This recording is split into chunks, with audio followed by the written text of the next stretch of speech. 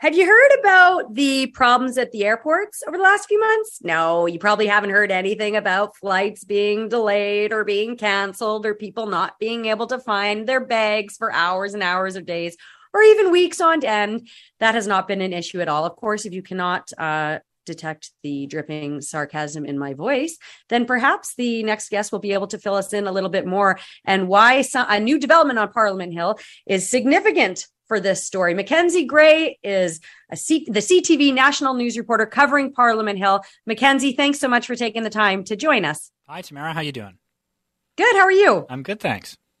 Okay, so Transport Minister Omar Al-Ghabra is set to testify before the end of the month, before August 19th, in fact, to explain airport delays and flight cancellations in Canada's major airports in recent months. Can you just walk us through how we got to this point? So yesterday there was essentially roughly an emergency meeting of the Transportation Committee where the opposition members essentially called for a meeting. There was one, and they voted to do a study into looking into why there have been so many issues at the airport.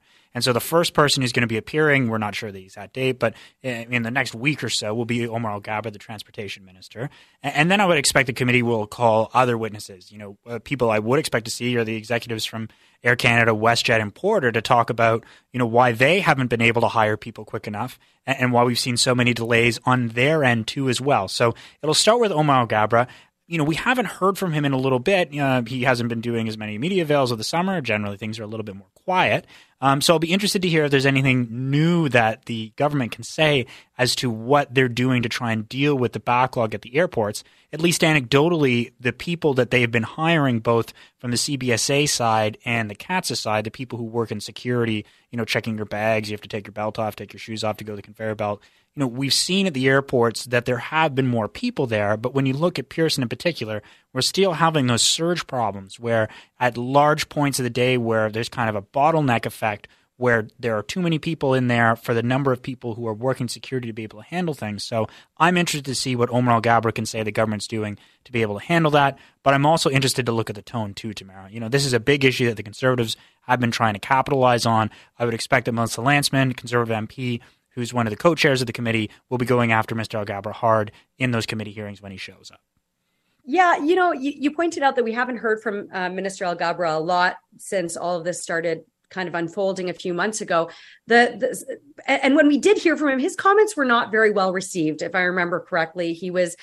Some of what he was saying was, talking about what you said, hiring more CATSA agents, CBSD, focusing on those areas, but also sort of saying, travelers need to kind of be trained into how to get through airport security lines again. And I think there was a lot of eye rolling when it came to that because people who were going to airports could see that there were, 2 security lines open out of like 8 or 10 or however many. And when I say people, I'm referring to myself flying through Pearson a few months ago, Mackenzie. So it will be interesting to see if his tone has changed. Tell us about Melissa Lantsman, because she is the transportation critic and she's the one that actually brought forward this motion to have Minister Al-Ghabra testify before the committee. Can you tell us a little bit more about what she said about why is this just politicking or is there some real weight behind what she was saying? Well, it's a combination of both. Obviously, for the Conservatives, this is an issue that plays well. I think back to the pandemic, there were different things, when we were in the midst of it, when there were lockdowns going on, there were different things that everyone wanted to do, once we got to the other side. And I think for a lot of people, travel was one of those things. And for many people, in this summer was really going to be the first opportunity where they felt comfortable and in some cases being able to fly to, let's say, go to Europe to see family or take a vacation and travel. And now for lots of people, they've had many issues going through that process. So there is a real, interest, a public interest in getting to the bottom of this to solve this issue from both, a personal and an economic perspective for Canada. But there's also certainly a political side to this too, where the Conservatives are going to want to try to tie the fact that there are these airport issues to the Liberals specifically. And look, the tone is going to be shifting now too. There's going to be a new Conservative leader coming in. It's likely going to be Pierre Poilievre. He's been the person who's also been pushing on this hard as well. I would expect that the tone that we're going to see at this committee whenever Mr. Al-Ghabra shows up in the next little bit will be the tone that carries us in to when the House of Commons comes back in September. And I mean, when we're thinking about what Pierre Poilievre's tone would be on this, I can only assume that it's going after the executives at Air Canada, WestJet, that sort of thing. Is that fair? Well, I think he'll be trying to put the blame on Omar Al-Gabra and the government and try to make this Mr. Trudeau's fault. We've heard from Mr. Al-Gabra saying, look, we didn't have enough people hired at CATSA and CBSA. We've rectified that. We're now, and in particular at the CATSA agents, the ones who check your bags when you're going through security on the first end, we're now at pre-pandemic levels, and we're not at pre-pandemic levels in terms of flights. So what's the give there? The argument we've heard from the government has been that, in particular at Pearson, there's kind of scheduling problems that are bulking planes up where they're all kind of coming in at one point in time. And for people who aren't living in Toronto or Montreal or Vancouver, for folks like us here in Ottawa, we recognize that the same number of flights that go to different cities just don't come to Ottawa anymore. If you want to fly to different parts of the country or fly to the States, as an example, you almost certainly have to fly to Toronto to then go to a secondary destination. So we're really going back to a hub model, and when we've spoken to experts about that, that's the model that the airlines are trying to take right now. They're trying to get as many bums in the seats as they can with as fewer planes as possible to try to get back to profitability. We saw Air Canada out with numbers. They lost $400 million last quarter. So they want to be profitable again like they were before the pandemic. And the way they think they can do that is by flying through Pearson, through Vancouver, through Montreal in this kind of hub model instead of going back to individual cities like they were doing more before the pandemic, which has led to these bottlenecks. The government wants to see that fixed, and I think that's something that we're going to hear from Omar Al-Gabra at the Transportation Committee when he appears likely next week.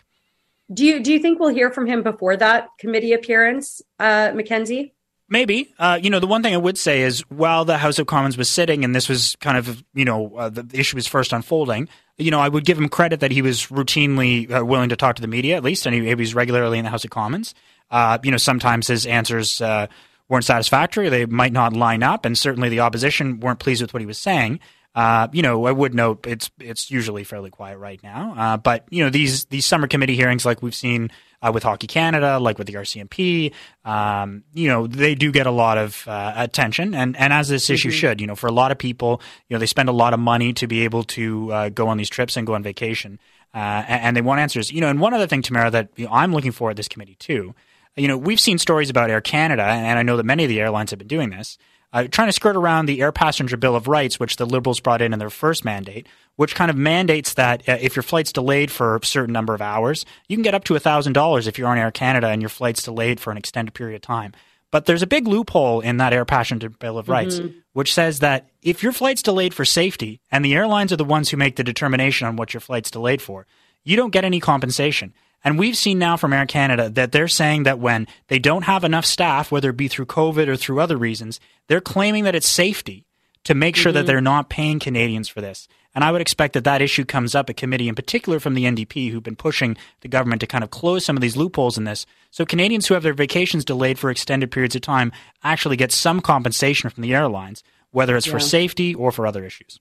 Well, it's interesting. And I have to end it here, Mackenzie, but I'll just point out we were speaking about that a little bit earlier on the show and yesterday. And when we had Duncan Dion, who was the former chief operating officer at Air Canada, with us yesterday, he was pointing the finger at the government, saying basically the airlines cannot operate properly if the government is putting them in a position where they can't, for example, unload in a reasonable amount of time because of backups at CBSA. Anyway, I'll end it there. Thank you very much, Mackenzie. Great.